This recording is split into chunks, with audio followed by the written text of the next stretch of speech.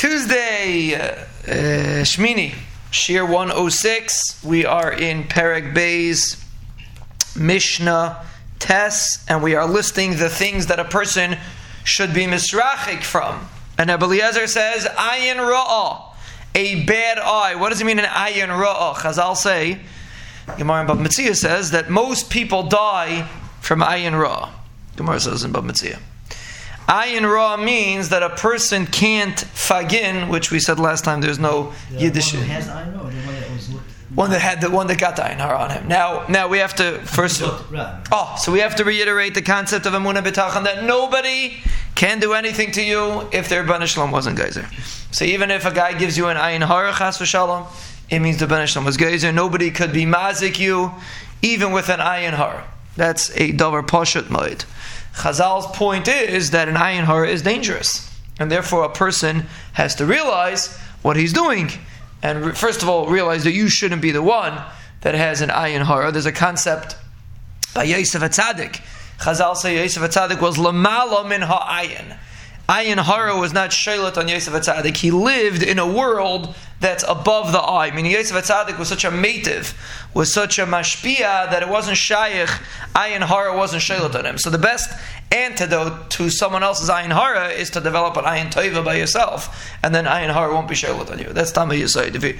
An Ayin Ra means someone that's taking for himself. Everything has to be his. That's an Ayin Hara. A person lives with an Ayin Ra. He can't fagin somebody else, and everything that he sees by Yenim, he has to have. Chavis Lavis has an amazing analogy on it. He says that the concept of jealousy, the concept of a person not forgetting somebody else, is that in your mind, it's as if that person took it from you. The fact that he has it and you don't have it, it's as if he has your thing. That's what Chavis Lavis says. It's an interesting concept. But Ayin Hara is a person that's a noito. Everything comes to me. I can't fagin anybody else to have anything else. Zok Deb Eliezer, that is Ayin Ra, and it is number one, a mazik on yourself, on your own ruchnius.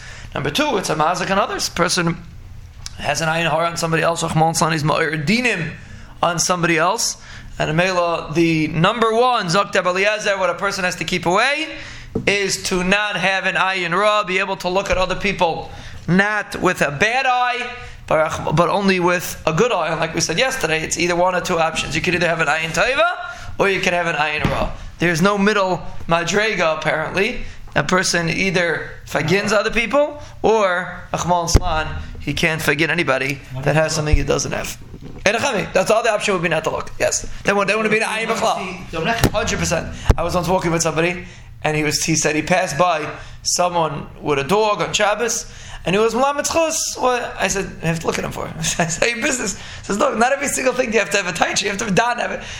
Chazal say, you be dan l'kavs chus. That's only if you're daning. You don't have to go into the bezdin to dan. You want to have a dan l'kavs chus. Yeah, Yitzchak is a good point. Ayin Hara is only when a person's looking. So if a person's looking, there are two options. It's either Ayin Tova or Rachmana litzlan, Ayin Ra.